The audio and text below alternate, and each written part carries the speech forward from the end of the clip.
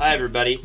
Welcome to Shasai Podcasts, conversations between scholars from around the world who study childhood, youth, and related institutions historically. As an official production of the Society for the History of Children and Youth, you can subscribe to these shows through iTunes or Google Play. Written and visual materials associated with each episode are available at our website, shcy.org.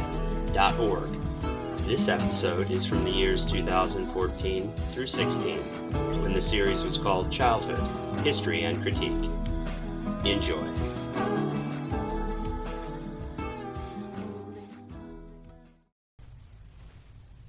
Hi, everybody. Welcome back to Childhood, History and Critique.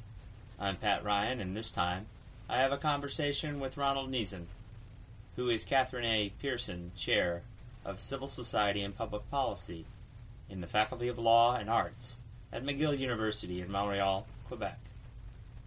Ron is an anthropologist of law and politics, and the author of too many works to list in this setting.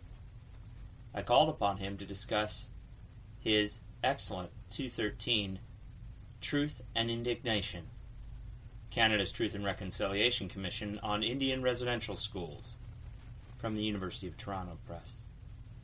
This book is important for us for two reasons, I think. It is about, one, the making of historical consciousness, and the making of it through the world's first TRC devoted to state crimes against children as a group. We recorded our conversation in February 2016. This is heavy stuff, but I think you will find it compelling. Take care. Good morning. How are you, Patrick? I'm good. Ron, thanks for joining Childhood History and Critique. Perhaps you could tell us a little bit about yourself, about your intellectual journey, and what brought you to write Truth and Indignation. Well, I have a long postgraduate research trajectory in working with Aboriginal people in the North, for one thing. I was trained as an Africanist. I did work in northern Mali, but then as a young person looking for work, I got a job with the Cree Board of Health and Social Services of James Bay, and that started a totally different line of work that I then developed over several decades. I worked with the James Bay Crees. I lived for 2 years in a reserve community in northern Manitoba that had a residential school, so I was hearing a lot about residential schools. And then an opportunity arose through a research assistant, Marie-Pierre Gadois, who had connections to the Jesuit, to the Oblate community through her father. And I was introduced to some Oblates before the TRC began its work, who were part of the compensation regime that was part of the settlement agreement of 2007 and had, shall we say, very distinct opinions about their experience of compensation and their ideas of the commission. Mm-hmm. And so I continued to do interviews with them through the work of the commission up until the time that I published Truth and Indignation. As a legal anthropologist, I would call this an institutional ethnography. Yeah. Which took place over multiple settings. One of the things that I found gripping about it is it gave me a window into something that, of course, was in the news, but right. I had not been able to attend myself. Right. And it gave me a sense of how knowledge was being produced, in a right. sense, right. in a way that was opaque in terms of the mass media coverage. Right. In a sense that a lifting of the veil, if you will, to people who hadn't had the either chosen to or had the opportunity to see the commission's firsthand. The events of the commission were held in several different locations across Canada. Right. Perhaps we could back up for the listeners, and if I could ask you to talk a little bit about the historical context Canada's residential school project, which is not unique. There are residential school projects of a similar nature all over the world, certainly very common in the colonial world and the English-speaking world in general, but including there are residential projects in England and in Ireland and other places because it's part of a larger educational project. So Canada's residential school project was inspired largely by the American one, where they're referred to as Indian boarding schools. Indian boarding schools, yes. And this was an outcome of the sort of westward expansion, displacement, defeat in war. What do we do with these people? And then there was this idea of assimilating them through boarding schools. And Canada imitated that model. They saw it as having potential for resolving the so-called Indian question. Yeah. But they did it differently. They did it through churches. They engaged the various churches to undertake the operation of the schools. So the federal government was centrally responsible for some 140 residential schools through Canadian history. There were 2 in operation at the time of Canadian Confederation in 1867. There were about over 100,000 students who went to these schools. There are some 86,000 students, former residential school students, who are alive today, with a number, of course, that is continually dropping since the last of these schools closed in the mid-1990s. So the heyday of these schools was in the post-war period, and then they began to come into question through the whole civil rights and awareness, the empowerment of some of the residential school students. In the early 60s. This began in the 60s, gained momentum in the 70s, and it's by the 1990s that we have this resistance taking form in lawsuits. Yes. So they empowered themselves through the courts. And they were victorious in many of these cases. They went after some of the worst pedophile priests and won. And let's talk about that timeline of the development of the critique a little bit so people can set it.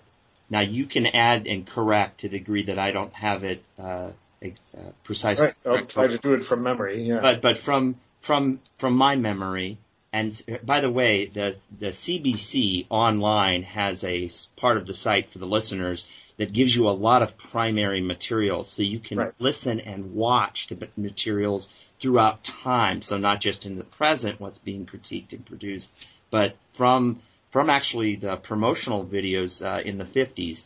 Right. But what I noticed in the character of the audio on the CBC radio of critique was the initial critique was language loss. Right. The initial critique is largely cultural assimilation. Right. And that continues to be a dominant theme, but it's the what you will pick up on first in the 60s and perhaps early 70s. Right. And then what gets introduced in the 70s and in the 80s, and this follows general changes in critiques of how children are being treated. Right. You get violence, questions of corporal punishment, mistreatment, emotional abuse, and then in the 80s and the 90s that switches to cases of more extreme cases of really grotesque physical abuse and sexual abuse. That's right. Becomes the center of the critique, and really drives, I think, the litigation. Is that correct? Exactly. And it's hard to litigate about cultural transformation. Attempts were made to do so, but unsuccessfully. But it's, in fact, violent crime, particularly sexual violence against children. There is strong legal grounds to seek compensation. Yes, that was legible by the judicial system. They could understand that and go after it. Yeah. And they did prosecute it vigorously, so that by the early 2000s, there were literally thousands of successful cases building one upon the other that threatened to bankrupt the churches, and that were hugely costly in terms of, in many ways, for the federal government as well. Yeah, and that about 2004-05, they start seeking settlement, a class action settlement to cover most of the litigants. Right. So a massive class action suit was filed by the Assembly of First Nations, and that led to the settlement agreement. It was finalized in 2006 and came into effect in 2007.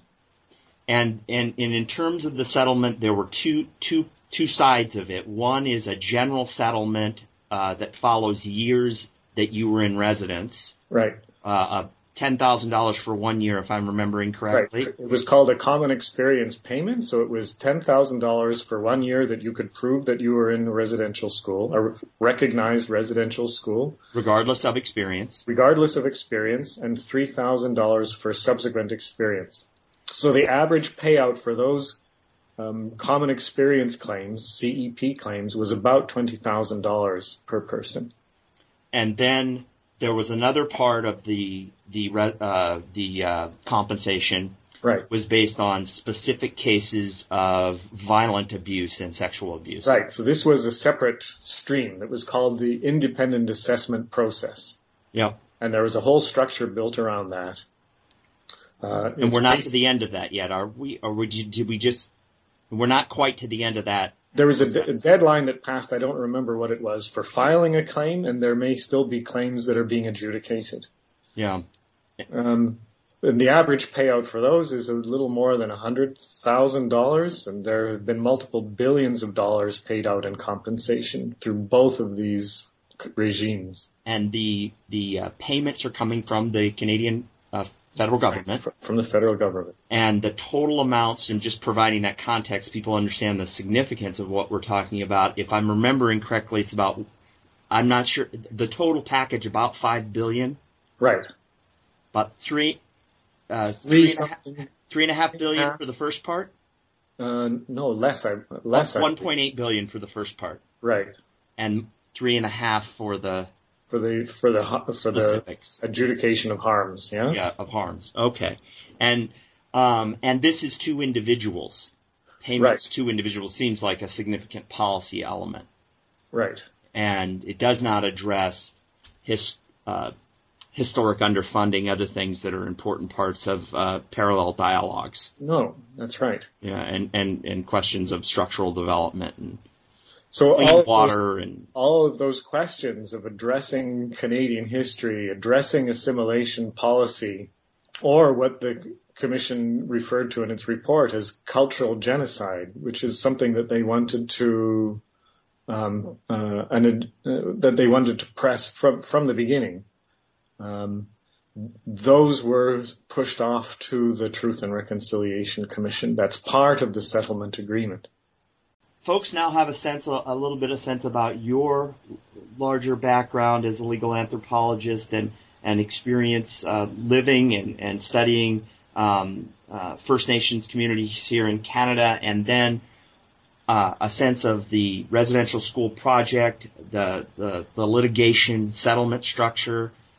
But I'd like now to draw attention to your book, to Truth and Indignation. So the questions of the book start from the methodological premise and opportunity.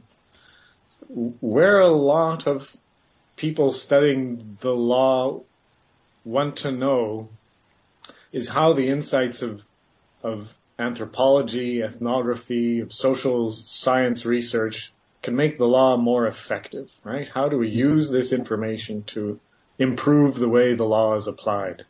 Mm-hmm. So I should begin by saying that my approach is a little bit different in that I'm more interested in looking first at what the law is doing, right? So what do our legal structures do? So in the book, I begin with sketching out, of course, the methodology, the problem, the residential schools, and so on. But I'm interested in beginning with the mandate of the commission as one of the ways that knowledge becomes structured.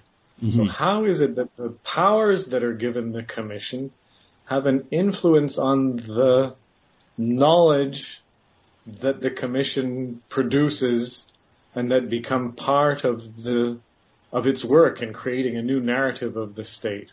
And when we look at the commission, we see that the people who negotiated it arrived at something very particular, very, in a sense, unusual for truth commissions.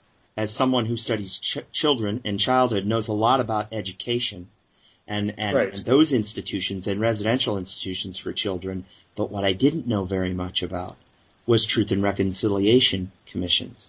Yeah, the features that are very specific to it are, I think, an intentional victim centrism. There was an idea at the outset when the powers of the TRC were negotiated that this needed to be an opportunity for residential school survivors to tell their story, what these residential schools were and the harms they had produced to the people who were subject to those harms. And it was the only one in the world where children and children's victimization was the central issue.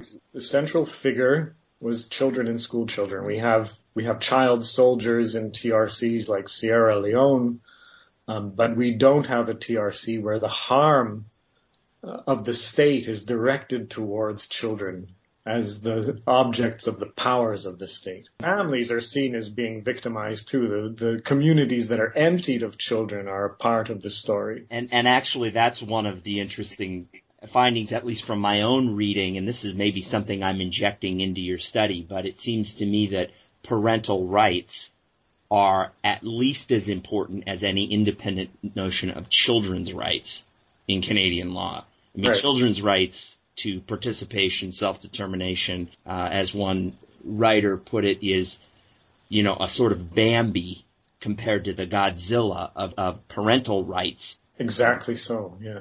What are some of the other characteristics that make Canada's TRC distinct? It cannot conduct judicial hearings. It has no subpoena powers. It can't compel people to give testimony. Yeah. It's constructed, and it uses this word in the mandate as a voluntary process. Everybody who appears has to be there as somebody who's wanting to give testimony. More than that, it cannot accept any from people who give testimony. It cannot allow them, and they were often reminded, to give the names of people who were accused of committing crimes who had not already been prosecuted. There was no naming names in the commission. Sometimes people who were giving testimony, on a few occasions I was there, and they just defied this and said, so-and-so did this to me, and you can do what you want. Yeah. They didn't like it.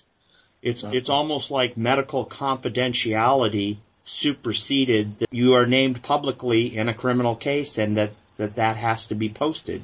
Right. And that we have free access to that information. It's as if they're following the principle of non-disclosure around age. But what's interesting here, of course, is that children themselves aren't testifying at all. And the ones not being named, but the accused perpetrators. The accused perpetrators are not being named. Named either. Right, but I think this legal setting, what was basically at work here, that also had those implications, was that the TRC was not to be at all a judicial process, period, in any way, shape, or form. People sometimes misunderstood that. They'd come to the microphone with their supports, and they would address Justice Sinclair as Your Honor. Yeah, that's interesting. And I didn't mention that in the book, but it's something. Yeah, but that makes sense given the history of the TRCs in other places. I think the South African TRCs following apartheid are the model for many of us. Right. I know there are many other TRCs, but for just the educated public, that's what we think of. And we think of the naming, and we also think of the way reconciliation and truth are defined in terms of white police officers being in a room with the Black South African victims who they have hurt, and being present and having to listen to them. Yes. And having to listen to them with everyone else listening in the world. Yes. At the same time. And it's hard to forget that. Yes. It's so powerful. It is. Yet that element is not here. It's not. Because the priests and nuns, to a large extent, unless they voluntarily go, collectively there's a division between that group and the TRC. Yes, that was one of the aspects of the structure of the TRC that really stood out to me, particularly when I interviewed the priests, brothers, and nuns who ran the schools. There was this huge disparity between the understanding of the lived experience of the schools from the point of view of the people who ran them every day. Not the archbishops and bishops who came to give apologies, but the people who ran... The brothers and the sisters. The brothers, the sisters, the priests who were there in the schools were not coming to give testimony. They were disaffected with the process.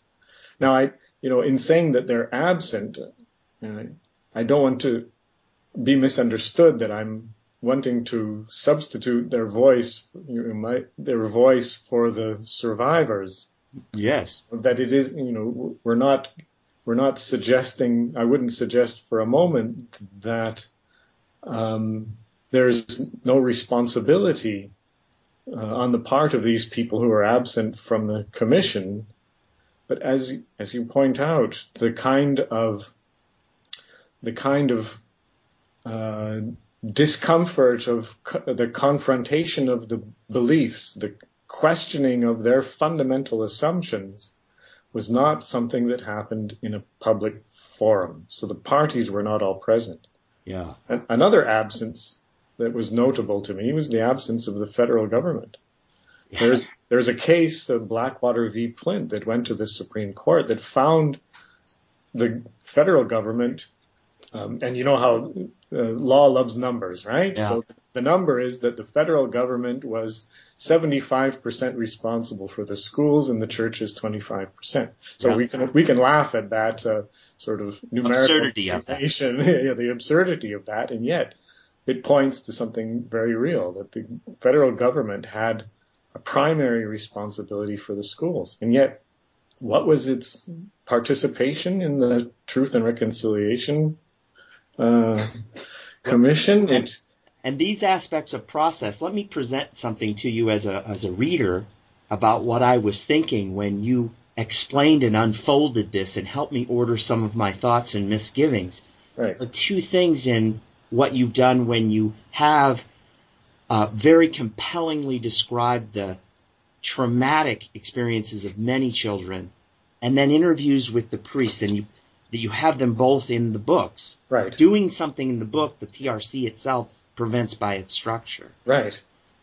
And then you also provide some just incredibly accessible commentary of how the state experienced the least possible collateral damage. That would be my interpretation of how to participate. Absolutely, but there are two huge things that as a historian of childhood and the state that come from my reading of these types of assimilation projects. One, the basic assumptions about learning and about childhood and about ethnos that the priests would have brought to this.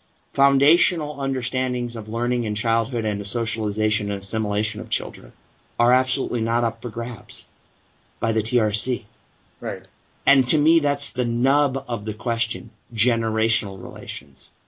The other thing that's not up for grabs is the way the modern state defines itself very much in terms of a biopolitical regime that rests on the notion of governing populations by being able to control the socialization of children. Yeah, that didn't enter into... It can't enter into this thing because you're not bringing together the teachers and the children or the victims as adults. It's also not being seen as a transitional justice process, which would be a TRC. There's no change of regime that's at the heart of this Truth and Reconciliation Commission. Which is another one of the fundamental differences that you point out, is right. that we haven't had a war and the collapse of a state, and we are then rebuilding the state and reflecting on what the Canadian state and other states right. are about. So the state is there wanting to defend using the itself. TRC to fend off Reconstruction. Right, in a sense, or to minimize the damage. I think this is why Truth and Indignation should be read, that it opens up a space for this kind of critical conversation. But it's also what I'm afraid will be misunderstood. And here's why. Okay, I'm interested to hear this. Well, I'm concerned that your critical edge will be misunderstood because people will read from it that somehow you're an apologist for something like the residential school. Yeah, and that's or that they'll read it and they'll think that you're doubting the truth of what the former students are saying. Right.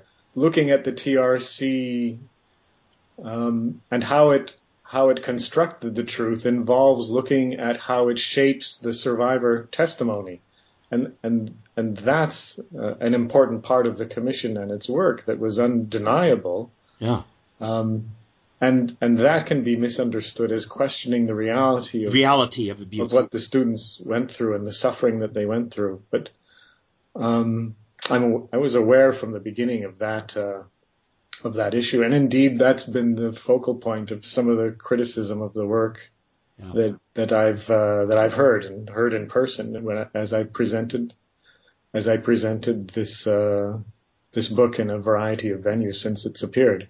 Yeah. But that's the cost of doing something that I think takes the phenomenon out of the usual context and looks at it from a different point of view. It's sure to be misunderstood by some, but in that process of misunderstanding, maybe there is going to be another insight that emerges, perhaps looking again at the way history is made over the long term, and that the success of the commission, I think, is one of the things that's surprised me about it since the book came out, that it actually has managed to a large degree to communicate its central core ideas. Yeah. There's a base of, let's call it what it is, racism in Canadian society that's visible in some of the threads in newspaper stories and so on the commission and on the aftermath and on the notion of cultural genocide in particular. Yeah. But still, it's managed to influence opinion to the point that racism comes out. Yeah. That the terms of the discussion, if you want to call it that, are there, that it's really shaped opinion. And Canada isn't alone in these stories. This is, I guess, one of the things that I'm disappointed is the connection to the larger set of generational relations. Right. Relations to the state are difficult to get to in the way that this history has been constructed. All institutions of these varieties produce these phenomena. The epitome of the powerless with the people who have the uncontrolled power over them through the way that institution is constructed. Exactly. It's been a disaster again and again. We had in the Montreal Commission hearings, we had people from the Duplessis orphans and notorious orphanages in Quebec that fostered similar conditions of sexual abuse and so on. The difference with the residential schools is that the residential schools were oriented towards deculturation, assimilation of these people. Yeah. And that added another element of contempt for these powerless children as carriers of a maligned culture that they were there to change. But it adds an element of contempt, but one that is also, from my point of view, not been talked about with enough breadth. And I'll give you an example. Historians have been writing about schools and these kinds of school projects for a long time, and the ideas of integration, which are also imbued with liberationary themes of transformation, of accessibility, of opportunity. I mean, one of the lines in your book, in a few short decades, a complete transformation took place in the moral outlook toward a national policy in Canada. Now, here you're writing about the residential school policies. Mm-hmm. So in 30 years, transformation takes place. But in the 40s and 50s and before, the specific moral outlook would have been schools like this provide access to English and French literacy, to personal discipline which allows you to conduct yourself appropriately in a free society, to piety and knowledge of the moral truth through religion. All these things, of course, can be criticized. There's another side to all of these things. Of course. To security and good health. Yes. And those were the primary arguments of the mid-20th century progressive. Of course, the other side of those things is assimilation and language loss. The trauma of disciplinary institutions. Yes. Not piety but corruption, and not security but violence. Yes. And all of the, I guess what I would say is that there is in fact, and from my point of view, not one truth to those dichotomies, to school processes. The devil is in the details. Mm-hmm.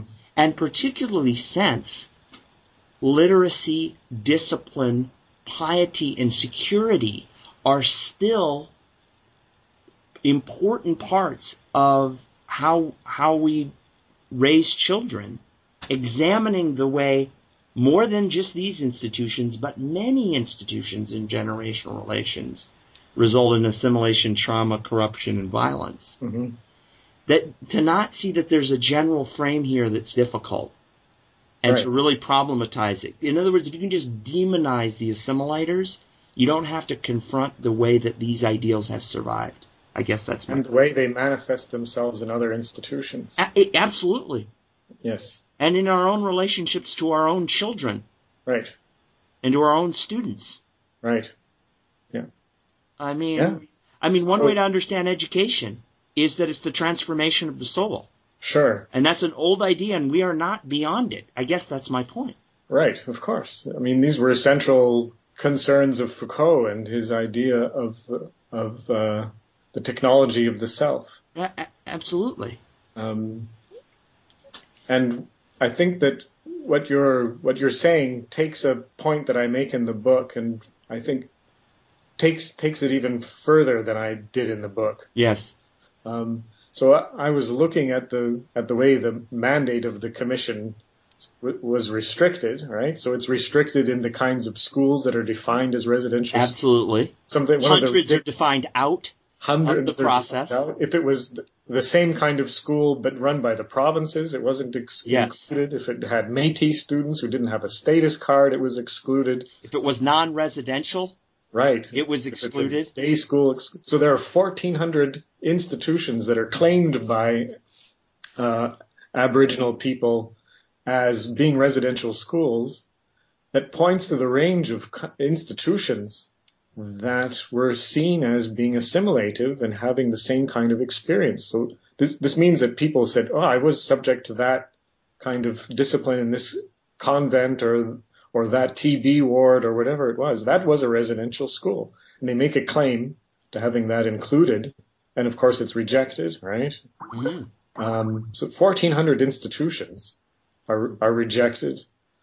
And to me, what's extremely important about the exclusion is the exclusion functions as an insulator to a far larger problem. Right. And so that's the problem of generational relations, generational violence, and relationships between care and control. And it's a proper understanding of the scope of these ideas at the time that they occurred and the kinds of institutions in which they were built in. The focus on residential schools, on federal Indian residential schools, narrows our understanding of the phenomenon considerably. Yes. And its understanding and the emphasis, I would argue, on the worst abuses in those schools masks the manifestation of these foundational ideas in other institutions, including contemporary institutions that have the same kind of pedagogical goals, of ideas of self-improvement, protection, safety, security, uplifting. Yes. All inherited from these ideals of the 1940s and 50s, but manifested in different form. Yeah. It makes them unrecognizable. It puts a point final to the history of the schools with their closure in the 1990s. It takes one of the graphic examples, the most graphic, heart-wrenching examples that you could find. Right. The failure of our highest ideals and their interior problems that are interior to their very logic. And it puts them in a ghetto and insulates them from manifestations that are more ordinary. Right. Yeah. Now, and that's an issue if your main point is to confront the violence in generational relations. Yes, I think so. Now, to give the Aboriginal activists and the TRC some credit, Absolutely. they do make links to things like welfare policy as continuation of assimilation policy, and these kinds of institutions are addressed in their call to action. So they're taking a broad approach to the response to the findings of the commission. But, and there is a big but here, I think that the effectiveness of the commission in the way it did its work, in the structure of it, and the way it was defined, and the way residential schools were defined, still makes the public history, the understanding of the history of the state, focus on these institutions as the source of these ideas of pedagogy, self-improvement, uplifting, whereas they were much more broad-based and much more durable than would be assumed by looking at that history and the way it is framed. The cover of your book has a picture of at least one of the sacred boxes. Right.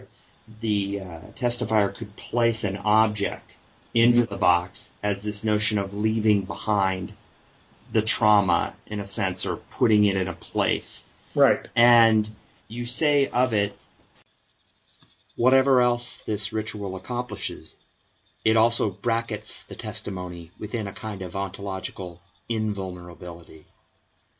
There can be no contestation of opinion, no alternative historical narrative with any broad power of persuasion when it runs up against the perceived infallibility of sacred truth. Could I ask you to talk a little bit more about what you observed there in terms of the sacred box, how you were trying to problematize it, how we can understand this, not in a dismissive way, but to understand that there are always consequences beyond intentions within any ritual. Right, yeah. So there is a sacred box that followed the commission. I call it sacred. That's my way of framing it. It was just referred to as the Bentwood box. It was the symbolic focal point of the commission. Yeah. It was done by a very talented young artist by the name of Luke Marsden, who's a Coast Salish artist. Yeah, it's beautiful. It's a beautiful piece of work, very powerful. And it looks like it's carved and then painted, so it has this three-dimensional outside surface. Right. Sometimes they're referred to as kerfed boxes. So the Northwest Coast peoples had these boxes to store oolakan oil or things that needed to preserve. Okay. Preserved. They were receptacles for for regalia, for special costumes. So they used them as basically storage. So it has a history in the culture, and here it's an ineffable space. Right. An unspeakable space. That's where you get the word sacred. So what the artist did was take some of the traditional motifs and replace them with motifs that reflected the schools, including the frontispiece, which depicts his grandmother who'd been pushed down a flight of stairs in a residential school. Her fingers were broken. Yeah. And in the last years of her life, she explained to him what had happened to her. She'd been silent about it. Yeah. And he depicted this with her sorrowful face and her broken fingers as epitomizing the residential school experience, the powerlessness of the children and the way that experience would carry over into adulthood. So she's depicted as an elder with her gray hair. Yeah. Elsewhere in the box, he depicts Inuits and Métis, and the churches are depicted with the cross that circles the top of the box. So it is intended to broaden out from his grandmother's experience to be inclusive of all those who went to residential schools. It's a very, very powerful symbolic representation of what the TRC was doing. Yeah. Now, when the TRC began its work, it didn't have that much significance at all. In the first hearing in Winnipeg, Marsden was introduced and told his story. But later on, it began to have increasingly symbolic significance as objects were deposited in more of a ritual manner. Yeah. With people holding hands of an object. It could be a video, a book, a blanket that was used in the residential schools. Anything that could inform the work of the commission in a material or documentary way. Yeah. And it had a number of effects that I was able to see that contributed to the way the commission framed the testimony, that oriented it towards a certain kind of experience, that bracketed out the residential school experience as the commission was presenting it from the wider understanding of the harms of these total institutions, as Goffman calls them, and the ideas behind them. The ritual nature occurred in the second or third commission, a major event, and was a part of the testimony that was invited by the commissioners. Mm-hmm. People who sort of went onto a speakers list and wanted to provide what was called expressions of reconciliation. Yeah. And this is just one of many ways that the commission framed and shaped testimony in a particular direction oriented towards the narrative of cultural loss that was missing from the courts. It wanted to really make this case of cultural genocide. Even though cultural genocide has no traction in international law, it wanted to argue that side of the schools. Yeah. And it did it by cultivating a particular kind of testimony, not just through the sacred box and the ontological invulnerability that it brought about, but through preparing people for giving testimony. Not just giving them the courage to testify, but providing templates for the kind of testimony that was preferred by the commission. And your book details this in terms of both running, snippets and broadcasting them in videos prior to the event, selecting who would go first. Right. And then, therefore, by those two means is the ones that I can recall, where you would create a dominant narrative and that could be added to, and it doesn't mean that it was hermetically sealed and there wasn't unpredictability, but it is an effective means of framing. Right. what the message would be. Right. And this isn't to say that the truths that people brought under those circumstances were any less real, personal, important, significant for understanding the schools. But as part of an ethnographic project, it was important for me to understand how truth was framed, produced, and represented, and produced. Yeah, and it is significant though that in a maybe vacuum is too strong a word. I don't mean it in that sense, but at least in a space where some other judicial methods of subpoena, cross-examination, the disclosure, rules of disclosure in a more adversarial setting, those all being removed, these kinds of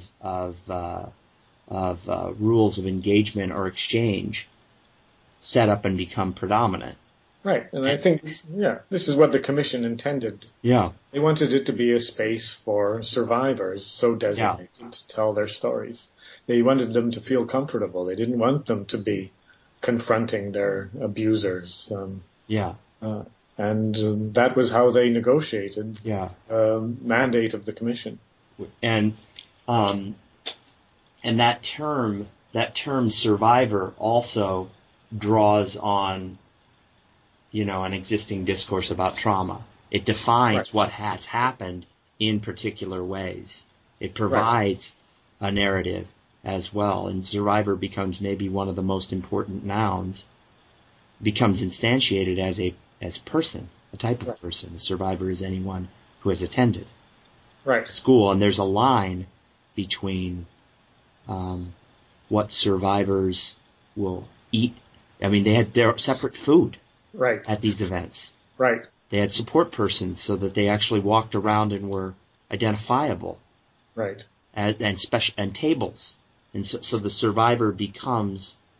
And rest areas and so on. Yeah. The survivor. So the survivor is not produced by the corporal punishment or the sexual abuse or even the departure from the family. The survivor is produced by the discourse of the TRC and what built up to it. And really that term appears in the 80s as well. Of course, it's a post-Holocaust. It's a post-Holocaust term. So it begins, but it needs a structure to become what's visible. Right. And I think that this is important for the analytics, right? To understand how events get linked and a history gets made. Right. People, I'm afraid, will interpret this, as I've said before, as being an apology. Right. For the event, for what happened. And I would hate for that to happen, because that's not what's intended. In fact, there's a way to look at the limits of the commission in the hope that they might, in some ways, possibly be overcome in some ways, and for people who've experienced harm in other forms, in other ways, to have more of a voice that isn't excluded by the bracketing of this experience in particular ways.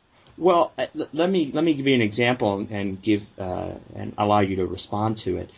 I have recently attended a talk by Chief Leslie White-Eye, leader of the Chippewas in southwestern Ontario here. She had her grandfather just up on the screen, and her grandfather had been an attendee to residential schools. And he was then categorized as a survivor through that experience, and she was talking about this. And this is, I think, very important.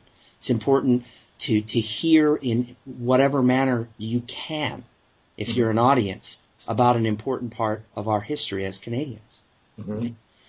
But when I looked at the picture of him, I immediately was drawn to something different. I'm a veteran of the United States military, and I immediately knew that he was a combat veteran in Vietnam, and he was in the Airborne Rangers, and was an infantryman as well. You could tell that by the insignias on what he was wearing. Mm-hmm. And he became framed entirely in terms of the residential school. Right. And then at the end, as a aside, she said, "Oh yeah, he was a soldier in Vietnam," as if it was an aside. Right. And I couldn't help but think to myself, my God, if there's one thing that a residential school would prepare you for, it would be being in the Army. Right. It is so similar. Yet her words about his service in the U.S. military and Vietnam was praiseworthy. Right. And the positioning of the residential school was rightfully one of condemnation. And as someone who is in some ways connected to, I have some shared experience with this person, I immediately said, no. We need to also think about the disciplinary mechanisms that turn someone into a soldier and allows the conduct of Vietnam to happen. There's a lesson being dropped out of the historical consciousness. I'll tell you one of the stories that a priest told me that I guess didn't find its way into the book, but that struck me as significant since. Talking about the school in Lebret, I forget its exact name, in Lebret, Saskatchewan. Mm-hmm. He was very proud of the fact that they gave drills to the male students. They spent so much time per day doing parade drills. Yes. Marching around. And he said, in summarizing the effect of that, he said, we gave them personalities. Yes. So that a parade drill gives you, assimilating yourself into this sort of command and obedience structure is something that to him gave these students personality. By the way, the notion of survivor that was inherited by the TRC also came from the Vietnam War. It was an extension. The Vietnam survivors were one of the first extensions of the concept of the Holocaust survivor into contemporary experience, as was survivor of sexual abuse. So it sort of expanded from the Holocaust, included other kinds of phenomena, of which illegitimate war was one. So your example points to somebody who is a survivor in two senses. In two senses, but one sense of their one part of their story drops out and gets reconfigured. Right. And that dropping out I find frightening because it's precisely the connection that is part of the history that I would like to tell, I guess. Right. I know that's an assertion on my own part, and I guess we're all appropriating, right?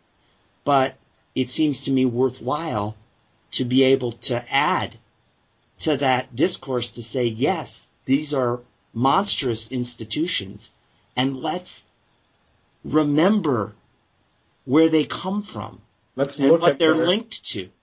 I think that the project for people who are looking at these phenomena critically are to break down the arbitrary boundaries of inclusion and exclusion that are shaped by their mandates, and to think about them more broadly and critically.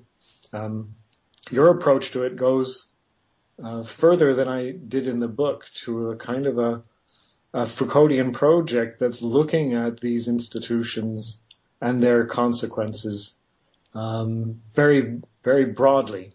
Yeah. It's difficult for a commission, of course, a Truth and Reconciliation Commission, to take on a project like that. And one thing that, just for our listeners, one thing that your book is, I think, incredible at is the way that it draws this edge. You draw out this, but you also are really clear that the commission and the activists are responding to an environment, and they have to respond to the law, and they have to respond to the Canadian state. Right. And they're playing the cards they've been dealt. Exactly. Now, doesn't mean that they're not making choices. Yes. But to place the blame, if we could call it blame, if we turn critique into blame, that would be unfortunate. It would be. Because they are trying to bring to light a very difficult, important truth, and they can only operate within the structures that are available. Exactly so. And whether intentionally or not, those structures created certain boundaries of inclusion and exclusion that prevented the Commission from really looking more broadly at the phenomenon, that prevented it from even considering identical institutions that had happened in other circumstances, run by other powerful organizations, and which have the same disciplinary procedures, which put the same subject position on the child, which actually have the same cultural ethno-assimilationist agenda. Right. Similar ideas about what human progress is. And what's interesting to me is that people who came to the microphone pointed this out again and again. Again and again. It was a phenomenon that I refer to as the while I have the microphone. While I have the microphone. While I have the microphone. I'm going to tell you about my experience as you want to hear it, right? Yes. Right? And then when they're done, it's like, oh, and by the way, while I have the microphone, ...